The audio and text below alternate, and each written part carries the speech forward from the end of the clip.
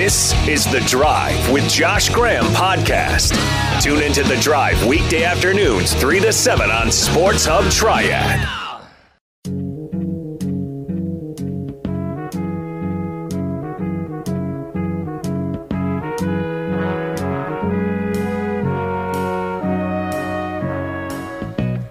Where it began. In this drive, they'll fake to him. Pressure coming on Ryan. The ball's out. Carolina has caused a fumble, and it looks like the Falcons got it back. Pressure is picked up, and Bridgewater delivers for the first down. Running loose. It's DJ Moore down the sideline. DJ Moore has a Panther touchdown. Fake to him. Bridge wide open. Touchdown, Panthers. Mike Davis on the pass from Bridgewater. Ryan on a third down is going to go down. He had time, but Marquise Haynes caught up with him when he didn't get rid of it. On 3rd and 4, Ryan to throw for the end zone, and it's intercepted. Justin Burris kept his feet in, and the ball, he was in position.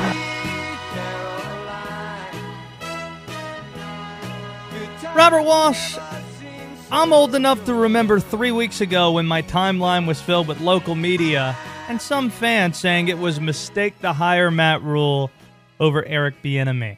You remember that? Matt now has just as many wins in his last 3 games as he did his first seasons at both Baylor and Temple combined. I also remember Panther fans saying they'd prefer not to win a game this year and to draft Trevor Lawrence than to be any kind of competitive.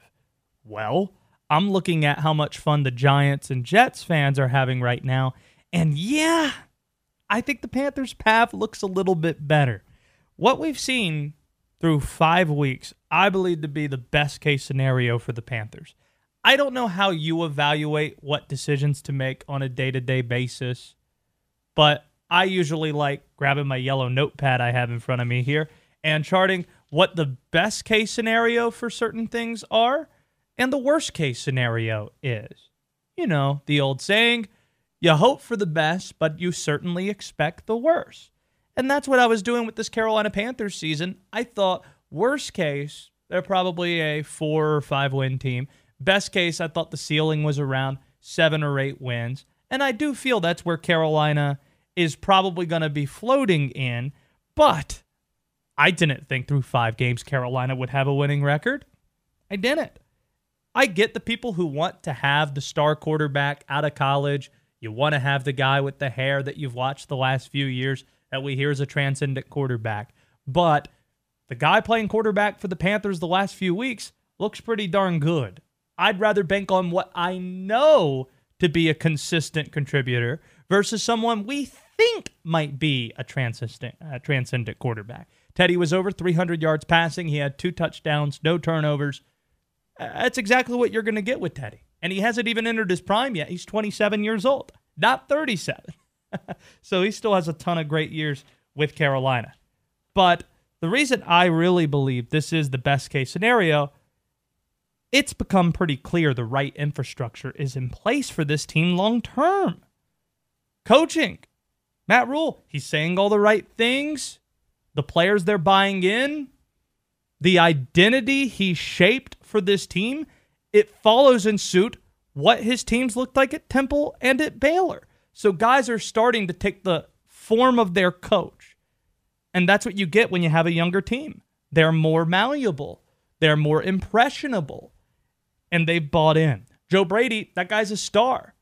I tweeted out yesterday something I've been saying for the last few months. Joe Brady, he's going to be an NFL head coach in less than 4 years.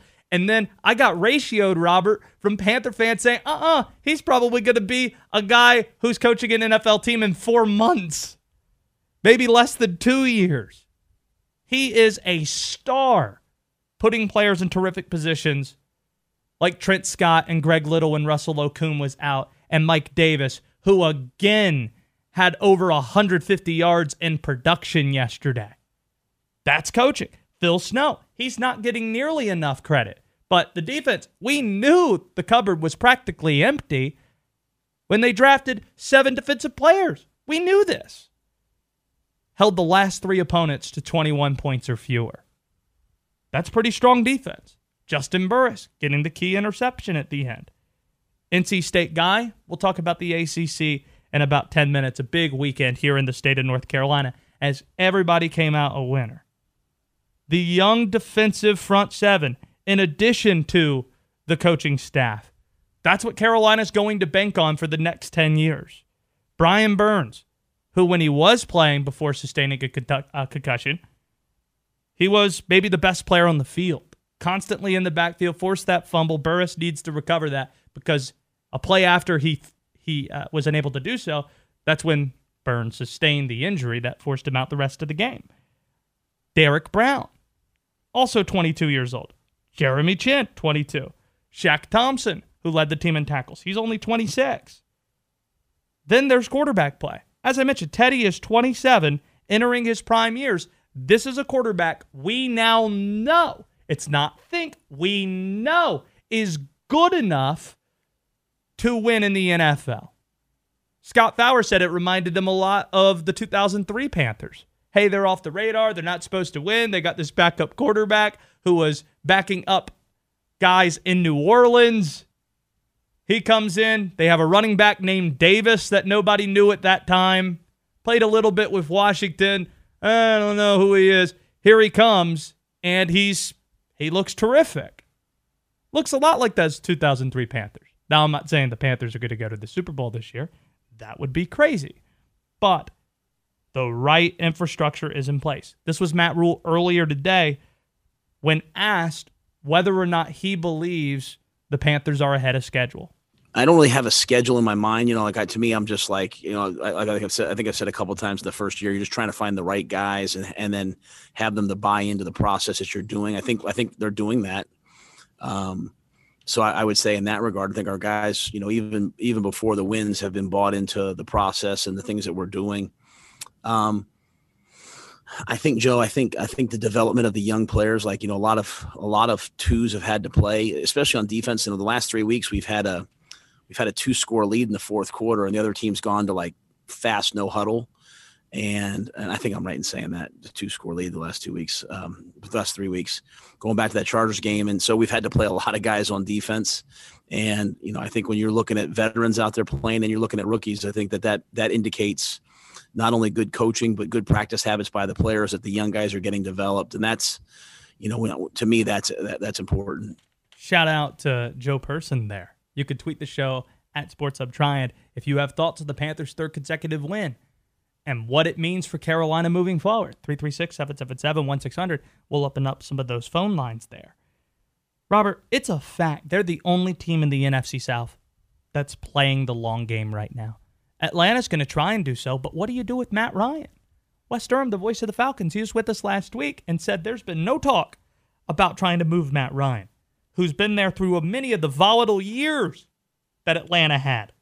The parting of ways with Jim Mora, who, by the way, I think his last game was against Carolina. Mike Smith's last game was against Carolina as well. The Bobby Petrino experience. Matt Ryan, he's been around for a very long time. He's 35 years old. So while they've let go of their GM, Thomas Dimitroff, and Quinn earlier today, well, does that mean they're going to move off of Matt Ryan, or do they believe that they're going to bring in a new coach and immediately, with Ryan at quarterback, this team's going to be a contender again? I think they're leaning towards the latter versus a complete reboot like Carolina had. So Carolina, they're looking at being good over the long haul. Tampa and New Orleans, they've pushed all their chips to the middle of the table. Here we are.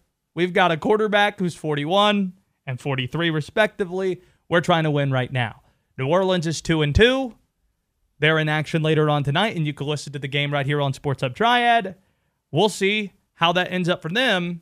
The Bears, they took out Tom Brady on Thursday night. Tom couldn't remember what down it was on at the end of that game. So Carolina's tied in first place with Tampa at the moment. Carolina, if you were a betting person, you're probably thinking they are the best long play in the NFC South. Oh, and I haven't even mentioned that Christian McCaffrey guy. You're going to get him back sooner rather than later, as he's off of IR as of this morning. This team, I don't think it's crazy to think they can make the playoffs. I don't think that's nuts. The NFC's not great. There are only 7 teams with winning records. Carolina is one of those teams. 7 teams make the playoffs now with the new playoff format. The NFC's not any good. The Panthers, they're playing with house money.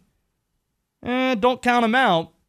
And even if they don't make the playoffs, it's a lot more fun to be a part of the conversation than to be a Jet or a Giant fan right now. How about LeBron James last night? The Lakers leaving no doubt. And here's what's special about what we saw, Robert. I think when we look back, when we remember sports during the pandemic of 2020 being a milestone year, something that's going to go down in history, I think first we're going to think about Adam Silver and LeBron James. For many Americans, myself included, the pandemic started when Rudy Gobert tested positive. I remember being in the Greensboro Coliseum. I was with a few radio friends of mine. We were right beyond the floor when it happened. And we're thinking, oh goodness, the stuff we've only heard about on the periphery has infiltrated the sports world. I'm sitting courtside during the North Carolina-Syracuse game next to Brendan Marks, whose head is about to explode from The Athletic, when he tells me that Tom Hanks has tested positive for it. And we don't know what's happening at the Big Ten tournament. And, oh yeah, the NBA just suspended its season. Silver's going to be remembered for being the first major league to act because it effectively ended team sports for about 3 months. The bubble that he helped build, that's going to be seen as the eighth wonder of the world, man. No positive test. No games altered due to COVID over 3 months. That's amazing. We're going to tell stories about watching this bubble decades from now. That's what we're going to remember most, I think. It's going to be crazy. We're going to tell stories about the year 2020 and the sports bubble the way that we listened to stories from our grandparents when it came to World War II. Back in 1942, I remember watching the Rose Bowl game in Durham. That was after Pearl Harbor. They played a Rose Bowl game in 1942 in Durham, the only time they didn't play it in Pasadena, California. So that's why we're going to remember Adam Silver. We'll remember LeBron because 7 months to the day that everything got nuked, Rudy Gobert tested positive on March the 11th of this year. 7 months to the day later, October the 11th of 2020, LeBron James won his fourth NBA title. It was the perfect team to win it because the Lakers this year capture 2020 in a snapshot. It's the perfect snapshot of 2020. Kobe Bryant tragically passes away. The Lakers win the year that we lose Kobe. Social justice. LeBron, maybe the most outspoken athlete we've had on social issues since Muhammad Ali. And LeBron, he's the most iconic American athlete of this generation. So it is perfect. It's symbolic that the Lakers win the title last night. I thought that was a really special scene last night. Good on the NBA for getting it done. The voice of the Panthers, Mick Mixon, is going to join us in about 15 minutes. But in the newest AP poll, North Carolina is the 5th-ranked team in the land. Is it legit, though? I was at the game Saturday, and we'll share my thoughts. Next. Real talky, but not real listening. This is The Drive with Josh Graham on Sports Hub Triad.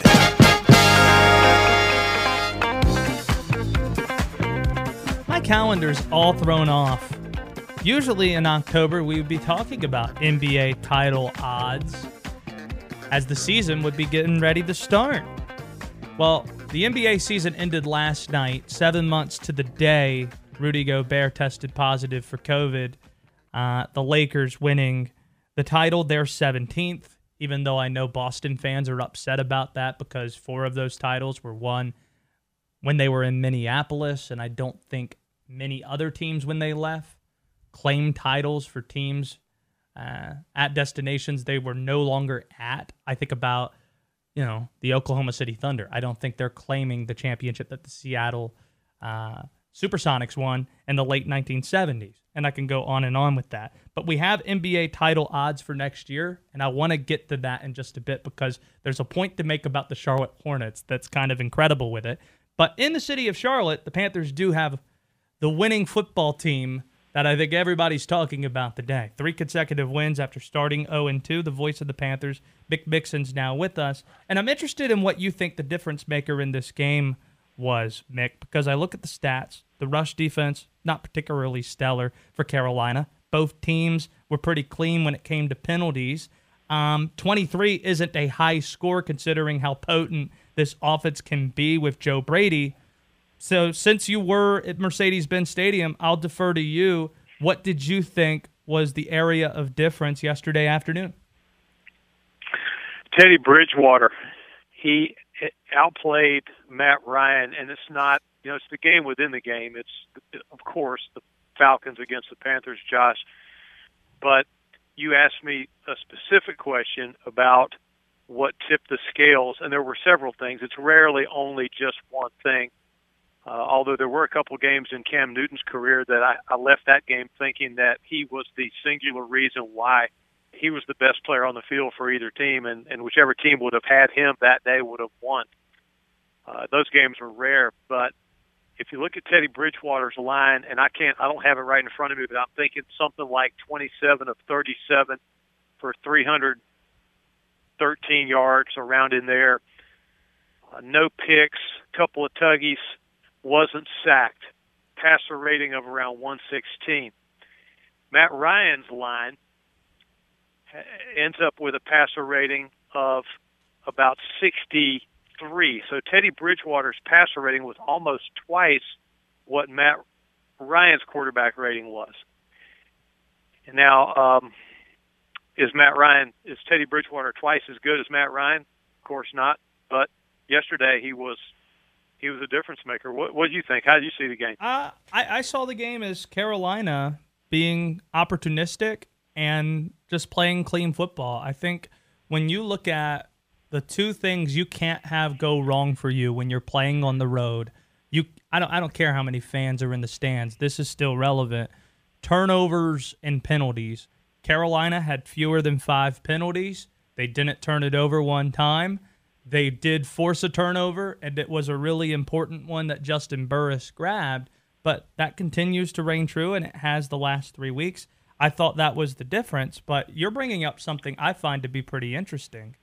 I think there were those games where we almost took Cam for granted, where it did feel like he would win a game all by himself.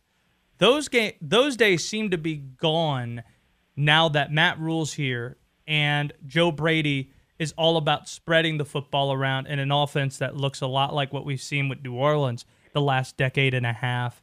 It seems to me that this system is something that isn't completely hinged on one player, and the best example of that might be that they've won these 3 games without McCaffrey in the lineup. Yeah, and Mike Davis, my gosh. I mean, can you imagine opposing defenses thinking, and we're glad that this isn't McCaffrey. This is what they follow. This is what they got as a second team back. Mike Davis, Kevin Donnelly said this on our pregame show, former Tar Heel offensive lineman, Panther Oiler O-lineman. Kevin Donnelly said that Mike Davis runs like someone just insulted his mom, like someone on the defense just dinged his ride in the parking lot. And Kevin went on with a couple more colorful phrases, and I thought, that's just brilliant. That is how Mike Davis, it's personal to Mike Davis. So many runs, Josh, where it should have ended right here. By every law of football physics, the Falcons should have had him right here, but 6 yards later, they finally get him down or finally get him out of bounds. And that's just a testament to this man and how determined a football player he is. The voice of the Panthers, Mick Mixon's with us here on Sports Hub. Trying going to Mike Davis' stat line. 9 catches, 60 yards, and a touchdown yesterday. And then on the ground, 16 carries for 89 yards. So that amounts to about 150 yards of offense collectively after his big game last week. And here's something that has kind of bothered me a bit. Some try to make Mike Davis's success about Christian McCaffrey. either positively or negatively, but mostly it's a knock on Christian, and I don't think that's particularly fair. But then I see others saying, oh, it's really the emergence of Davis. It's a testament to Joe Brady's scheming, but I don't know if that's giving Mike enough credit. What do you make of Davis's last 3 games? It's where opportunity, like Vince Lombardi used to say about luck, it's where opportunity meets preparation. And it's no more complex than that. Mike Davis is an NFL quality, a starting lineup quality running back, and he got the chance. He had some chances in Seattle. He's getting a chance here at Carolina, and he's determined to make the absolute most out of it, as you would expect any pro to do. And he's got no bigger fan than Christian McCaffrey. But I also think, to your point, the Joe Brady offensive scheme is a big part of it as well. The way he uses these chess pieces on the field, the rise to prominence of Robbie Anderson. There's such a tendency, this is just me, Josh, I'm not trying to say that all announcers or all fans should feel this way, but a lot of times in preparing for another team, you start getting captivated by all the great players that they have, and it becomes this thing in your mind of, oh my gosh, they got Julio, oh they got Calvin Ridley, and oh man, they got Gage, and how what in the world? How are the Panthers going to stop this group of receivers? There's a tendency to forget about the fact that your own employer is packing at wide receiver, deep, talented receivers, and a lot of them haven't even gotten oiled up yet. I mean, Zylstra is a handful. Seth Roberts can make plays. And so I think that this Panther offense has been fun to watch. And then, Josh, the other thing, let me say this very quickly. It hit me in my chest along about Thursday or Friday last week. It was almost this epiphany that came down from on high and just whopped me upside the head. And that is that, Mickey, listen to the voices that you're hearing around you. Look at what you were hoping that was true when the Panthers hired Matt Rule, when the Panthers brought in Joe Brady, when this staff got together. It is true. Matt Rule isn't just a good football coach. He's destined for NFL greatness. And I mentioned this on the pregame show yesterday. You can trust in this. Dreams will come true. He will win championships. He already has raised the standard. And that rocket is going to take a while to tow out to the launching pad. But in the meantime, it's a hell of a lot of fun watching it get fueled up. I want to close with this. The voice of the Panthers, Mick Mixon's with us. Prior to becoming the voice of the Panthers, you spent 15 years or so in Chapel Hill alongside Woody Durham. I'm not sure if you saw the news yesterday, but Robert Seymour, Dr. Robert Seymour, at 95 years old, passed away. A key figure in the civil rights movement. He was Dean Smith's minister. He helped integrate businesses in Chapel Hill. John Feinstein spent a lot of time writing about him. When I tweeted about him yesterday, Feinstein wrote back to me saying, I'm sorry to hear about this. Robert Seymour, a great man, a mentor to Dean Smith, told me one of the most important stories anyone's ever told me. Got to see him at many dinners. He was the first recipient. He was there when we presented the Dean Smith Award for the first time. He was also really important to John Thompson and many others. I'm not sure if you got to know Dr. Seymour at all, but based on stories you might have heard, both firsthand or secondhand, what comes to mind when you think of Reverend Seymour? Well, I grew up in Chapel Hill, and and I'm 62 years old, so this puts me right in the sweet spot of Dr. Seymour. He was the pastor at Binkley Baptist Church on the rare occasions that my family got it together and decided to go to church. That's where we went. He did the memorial service at my parents' funeral in 1989. His daughter Frances was a classmate of mine. His son Bob Seymour, Robert Seymour, was a classmate of mine. And there's never been a classier family. There's never been a nicer guy. And what a life he lived, and his legacy is definitely secure. Thank you for sharing on that. Thank you for spending the time, as I know you're getting ready for a show, Panther Talk, later on tonight. It's the voice of the Panthers, Mick Mixon, with us here on Sports Hub Triad. I hope we can catch up sometime soon, Mick. Yeah, let's do it. Call me. You got it. That's Mick Mixon. He's the voice of the Panthers on the Panthers Radio Network. As promised, Robert, the NBA odds are out for next season. We have no idea when next season's going to start. I have no idea how free agency is going to work, but the Lakers are a favorite. The Clippers are at plus 460 after that. Then it's in this order. The Bucks at plus 640. The Celtics and Nets, Robert, are at plus 1,300. Yes, the Nets. I actually like this one here. Golden State, 14-1. Ooh, that is tempting. That's tempting right there. Do you know who has the worst odds to win the NBA title next year?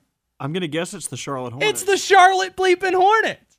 How is this possible? Is it because people don't think, or Vegas doesn't think anyone's going to bet on the Hornets, so it doesn't even matter? You can get the Hornets at 100-1. 100-1. Like, come on. They got Devontae Graham. No one pays attention to the Hornets. Like, they have about 6 teams at 80-1. Pistons, Cavs, Knicks, Spurs, Kings, Wizards, and Magic. They're all 80-1. You're telling me the Hornets are worse than those teams? Magic and Cavs are the first one that came to mind where I was like, really? The Knicks? The Knicks. Who do the Knicks have that's remotely as good as Devontae Graham is? You got to look at the Knicks, though, kind of like the Cowboys, though, right? So I imagine they're trying to get Knicks fans. Free agents don't go to New York. They haven't landed a free agent since Amari Stoudemire. How'd that go? The Knicks. Get out of here with that. You know, I might put a hundy down on the Hornets just because. What would that pay out? 100 times 100. Math on the radio. I think that's 4 zeros, Robert. What would that be? $10,000? Yep. What I'm about. I might do that. Just out of general principle. Because I'm all about giving away my money. All right, I've got grades for the Panthers' win over the Atlanta Falcons yesterday, attaching a letter grade to specific players, A through F. I'll share with you Graham's grades next on The Drive. What the hell is this show? Why does everybody keep talking about it? You're on The Drive with Josh Graham.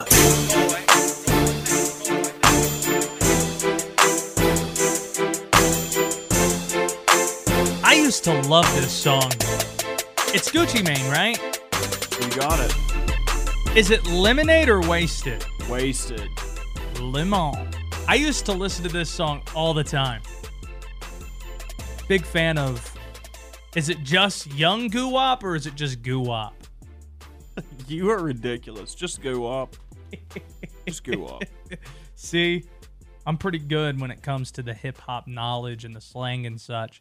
All right, let's get to the Carolina Panthers yesterday. Beat the Atlanta Falcons. 3 straight wins for Carolina.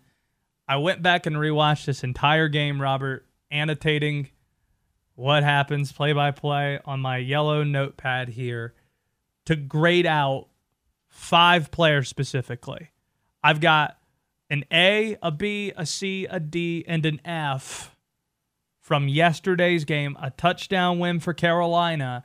Let's dive deeper into what happened in Graham's grades. Every week in the NFL is a big test for the Carolina Panthers. We don't need no education. Who passed the test? If one of y'all says some silly-ass name. Who dropped the ball? I don't know. Josh Graham has the answers. I think you're very condescending and a know-it-all. Hey, teacher, leave them kids alone. Time for Graham's grades. And after I grade these 5 Panthers, A through F, Robert will throw something at me that's completely off the wall that I haven't been prepped for, that I need to break down as well, that I also need to grade. Let's start with the very best from the Panthers' 23-16 win. A. Teddy Bridgewater, 27-37, 313, 2 touchdowns, no interceptions. I think I'm going to agree with Mick Mixon, who joined us last segment. He was the difference yesterday. On the road, you can't have turnovers. You can't have explosive plays the other way. You got to control the game if possible and managing things at the line. Quarterbacks, they don't get enough credit for what happens when it comes to procedural penalties and such, making sure everybody knows what play it might be. I was told this a long time ago by a really good quarterbacks coach in the NFL. Sacks are just as much on the quarterback as they are the offensive line.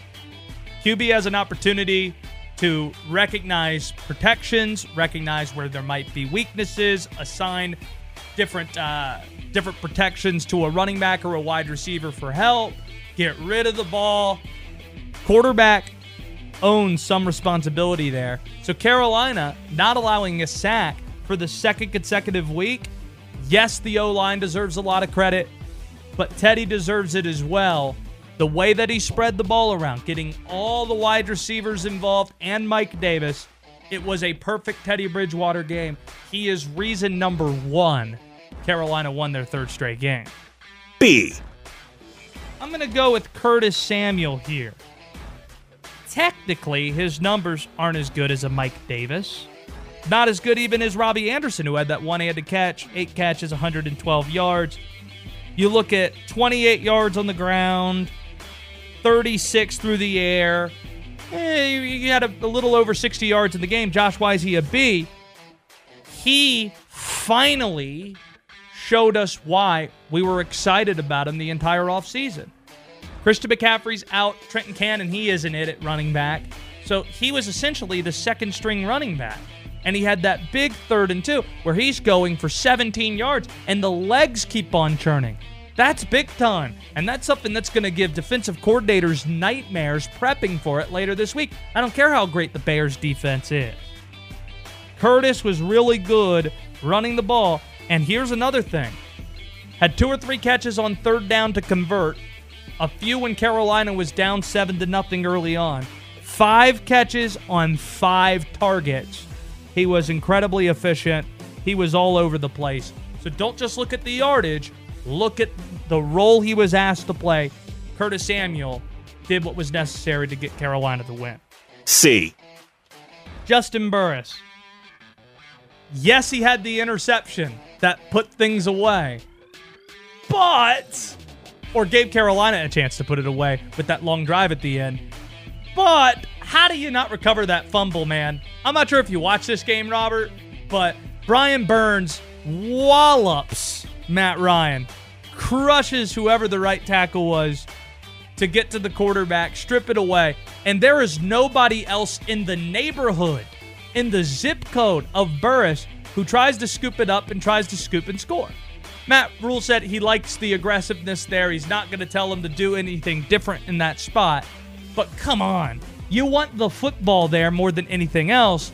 And on top of that, him not recovering that fumble allowed for a 3rd down play for Brian Burns to get hurt on the very next snap.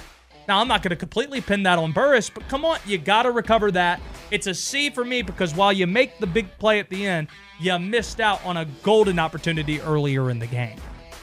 D. D and F are really interchangeable here. Rasul Douglas is the D because he got beat left and right. Matt Ryan was just picking on Rasul Douglas this entire game. But, man, Carolina was banged up at corner. Dante Jackson, he gets hurt very early on, can't go the rest of the way. A lot of Troy Pride snaps. He played most of the game. But just for that reason, with Douglas having to play 100% of the snaps again yesterday, I have him as a D instead of an F. Douglas really struggled. Calvin Ridley had a field day. He seemed to be open the entire time. If it wasn't for Carolina's front seven having a really good afternoon, it could have been disastrous for Carolina. F. It's Tahir Whitehead again. Robert, if you just watch the highlights, you don't have to watch the entire game. Just look at the highlights. Every time Atlanta has a big play, Todd Gurley's touchdown run, 52 doesn't know where he's at. He's supposed to be filling that hole. When you look at Hayden Hurst, wide open in the seam on what should have been a touchdown, well, it's clearly Tahir Whitehead who lost his man again. The big runs Atlanta had, he's just unable to fill a lot of holes. He was rough again, and he played around 50% of the snaps as the starting middle linebacker. So Tahir Whitehead, he was the lowest point of yesterday's game, the weakest link, if you will. And those are the grades for this week. Before I have you grade something random, did you get a chance to watch that movie I told you about, Devil All the Time on Netflix? Devil All the Time. Me and Sarah Bradford watched it on Saturday night before we started watching Clemson, Miami, and Alabama, Texas A&M. Yeah, I watched it. Yeah, it has Tom Holland. It's on Netflix. You're talking about Robert Pattinson, Jason Clarke. Yeah, noteworthy guys in this movie. A lot of noteworthy guys, but one guy you already named in particular, I want you to grade his performance as a Southern preacher. Robert Pattinson, how do you think he did? Whew. I got to admit, I was pretty skeptical when I first heard the accent. Delusions! It wasn't that bad. I enjoyed it. Like, I don't know if it was a strong... I want to give him an Oscar for that Southern accent he pulled, but it wasn't... trying to think of a bad accent in a movie. It wasn't Jack Nicholson's Boston accent in The Departed bad. I knew you were going to go there. You hate him in The Departed so much. Oh, no, I love him in The Departed. The Departed's one of my favorite movies. One of my top 5 favorite movies, maybe. But Nicholson's accent's just brutal in it. It's a terrible accent. This might be the first time I've ever seen somebody from London actually pull off a passable Southern accent. Like an Englishman like Pattinson. A little off topic here, but did you feel comfortable at any point in that movie? No. It made me feel so uncomfortable. I think it's a sign of a great movie. Some people say, it has to make you feel good. No, it just has to make you feel something. Yeah. That's it. Like Uncut Gems. Oh, it's an awful movie. I thought it was a great movie because it accomplished exactly what it wanted to accomplish. Anyway, that's Graham's grades. Can people stop saying I'm ridiculous and trying to stir the pot and that I'm just a hot take artist for suggesting the ACC is better than the SEC now? Like, where are those people now? I said it preseason, just suggesting it could happen. And then I thought they're every bit as good the last 2 weeks. And now, you know what, Robert? I'm just going to say it. The ACC is better than the Southeastern Conference right now. Look at the very top. That's how you're defined. We do have Let's Get Crazy today. But I honestly believe this. Can you see in any circumstance Clemson allowing 48 points to an unranked team? No. So while Bama beat Ole Miss, come on, man.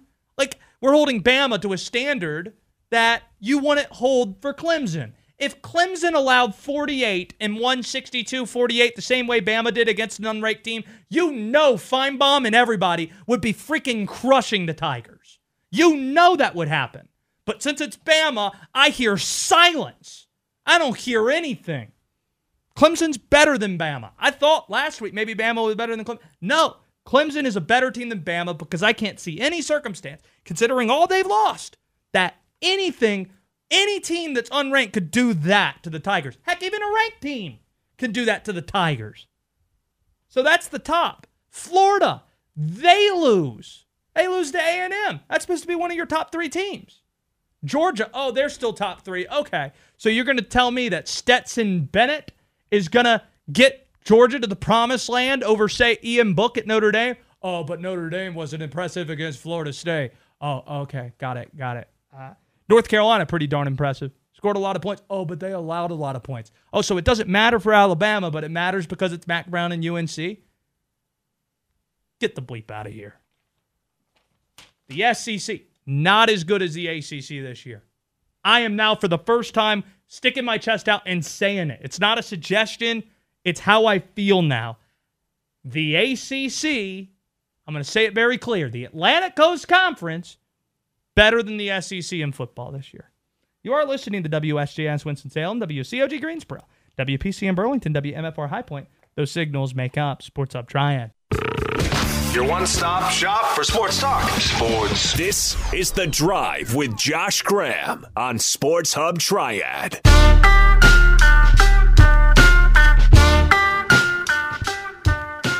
I still can't get over this LeBron stat. I'm sure there are a lot of crazy ones you can find. In fact, Brian Geisinger, if there's one that comes to the top of your head, let me know. But this one here I find to be really interesting.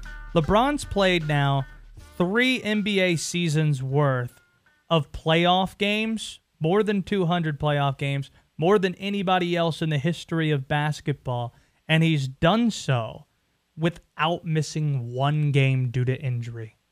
Like, we're talking close to 15 years of playoff appearances, and LeBron hasn't missed one game due to injury.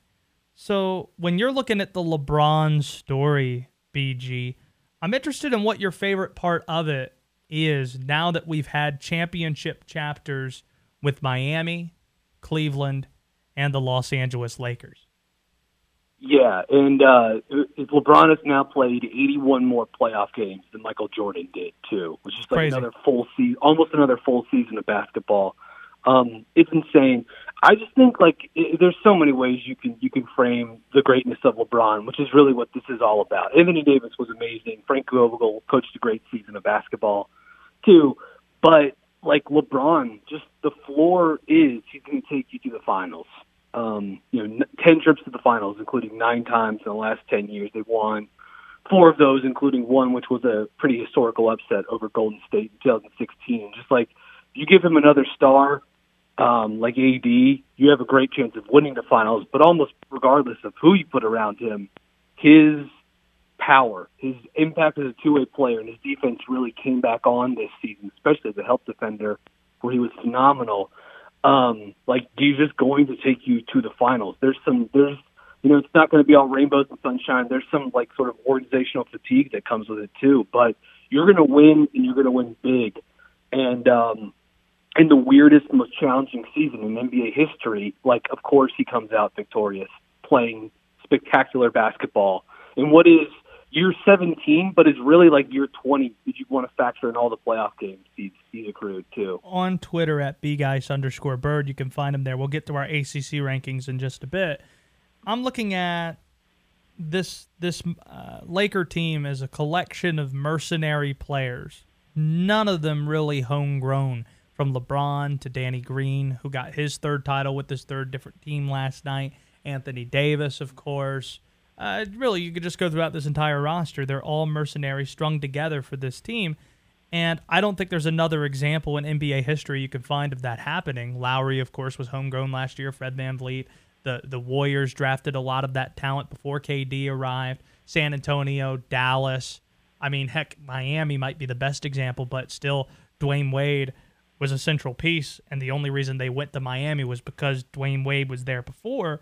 But the pieces that they brought in, we've talked about it numerous times. Well, how much sense did it make? That LeBron was probably the best ball distributor. He led the league in assists this year. Some of the shooting didn't seem like it would be up to snuff enough to be a championship team by season's end. Should this team have been able to work? Yeah, I mean, because of LeBron, and not just his offensive ingenuity, which was amazing, and his power as a driver. He shot 75% at the rim in the playoffs this year. It's ridiculous. But what they did defensively, and that starts with AD, but Vogel's a great defensive coach, flexible. You saw even in the bubble how many different styles of defense they played, including mixing in zone and stuff.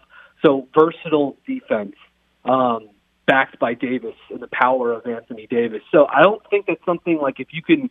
I mean, it's so hard to peel back to 12, 13 months ago when the season was just about to start or just getting started. But I don't think anyone could have forecasted the Lakers being quite this good defensively, 3rd best in the league in efficiency, but on a night-to-night basis could be the best defense in the world. You could have forecasted the limitations as far as secondary playmakers go, and Rondo had some moments in the playoffs, and you could have also guessed that there were going to be some issues with shooting, which that reared its head in the regular season somewhat. But the half-court offense was better in the postseason in a smaller sample than the regular season. And I mean, seriously, so much of that falls on LeBron. And some guys stepped up and had good, KCP had a good playoffs.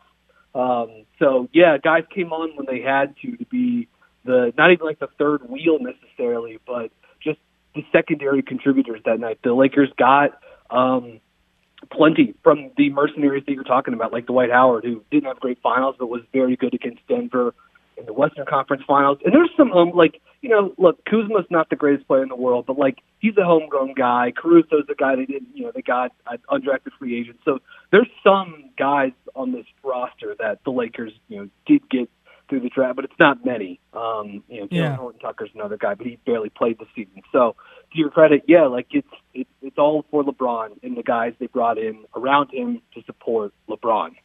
I'm not very interested today in having the Michael LeBron debate as a lot of people are making it today, because I think, kind of like with Michael, there was that stretch the next 5 years after he finished playing, where we were looking for the next Michael Jordan. And there are some really funny stories you can find, whether it's about Minor or Van Exel, where you have the story, oh, this is going to be the next Jordan, and then we figure out, oh, there probably isn't going to be another Michael Jordan.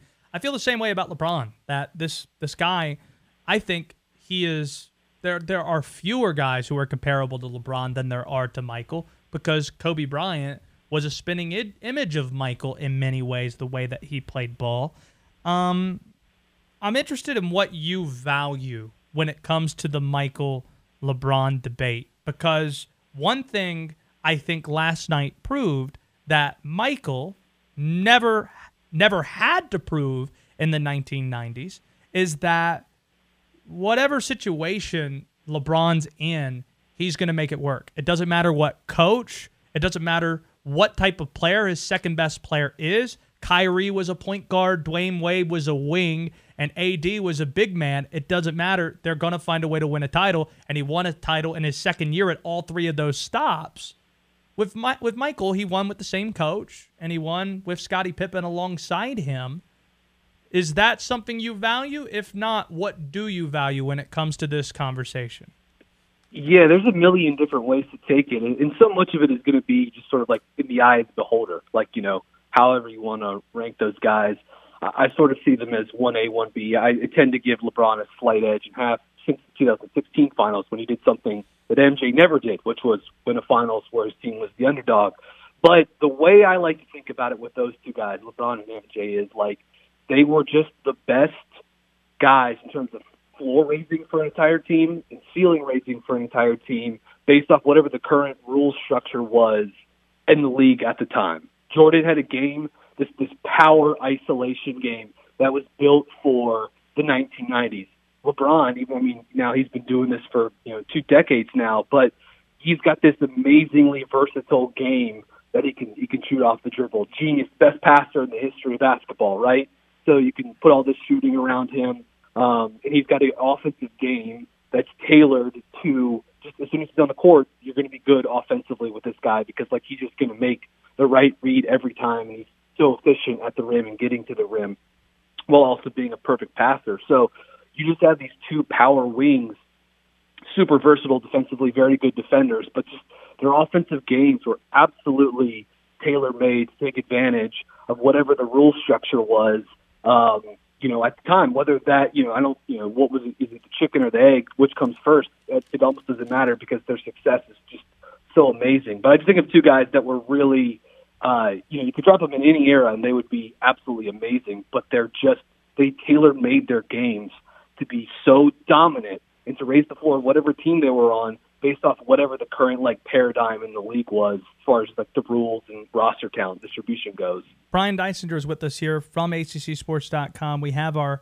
weekly ACC rankings out, our top three, Clemson at number 1 in a stunner, Notre Dame number 2, and North Carolina in at number 3. And, the Tar Heels, they've been moving the needle the last few days on social media when it comes to the question of whether or not they are a legitimate top 10 team. They're ranked number 5 in the AP poll.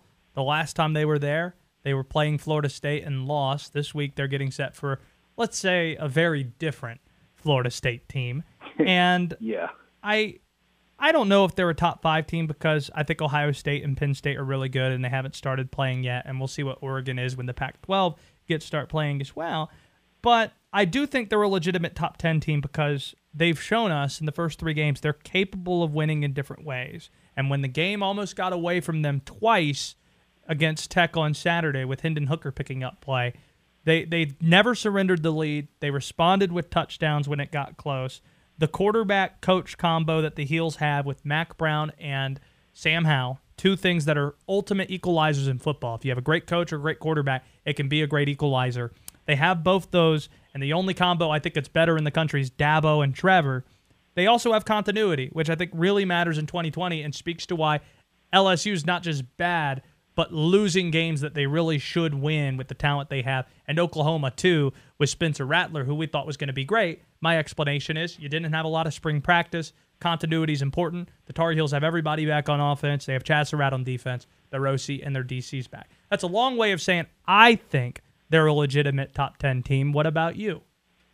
Yeah, I agree. And just I would also add, like, Ryan Day, Justin Field probably in that conversation for coach quarterback, best combo at Ohio State too. Dan Mullen, Kyle Trask probably there as well.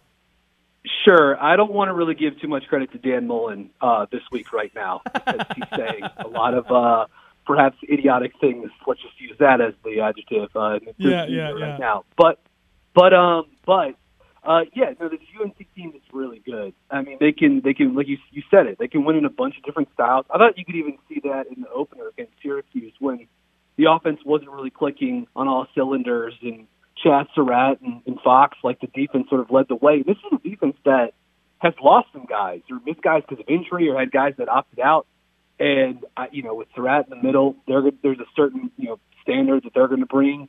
And offensively, like once they get it going, I mean, they have two incredible running backs, one of the best running back duos in the country, arguably the best in the ACC. Notre Dame has a nice pair as well. But how the passing game with Newsome and with Brown, like they have a bunch of different ways that they can do it. They have a great quarterback, and they play both sides of the ball. So yeah, like right now, why? Like I think it's easier to make a case that they are a top 10 team than it is harder to like make the case that they aren't. At least right now. I mean, we've only played a quarter of the season or a third of the season, so we'll see where things go. But no, I think if you look at their efficiencies on both sides of the ball, you look at their talent.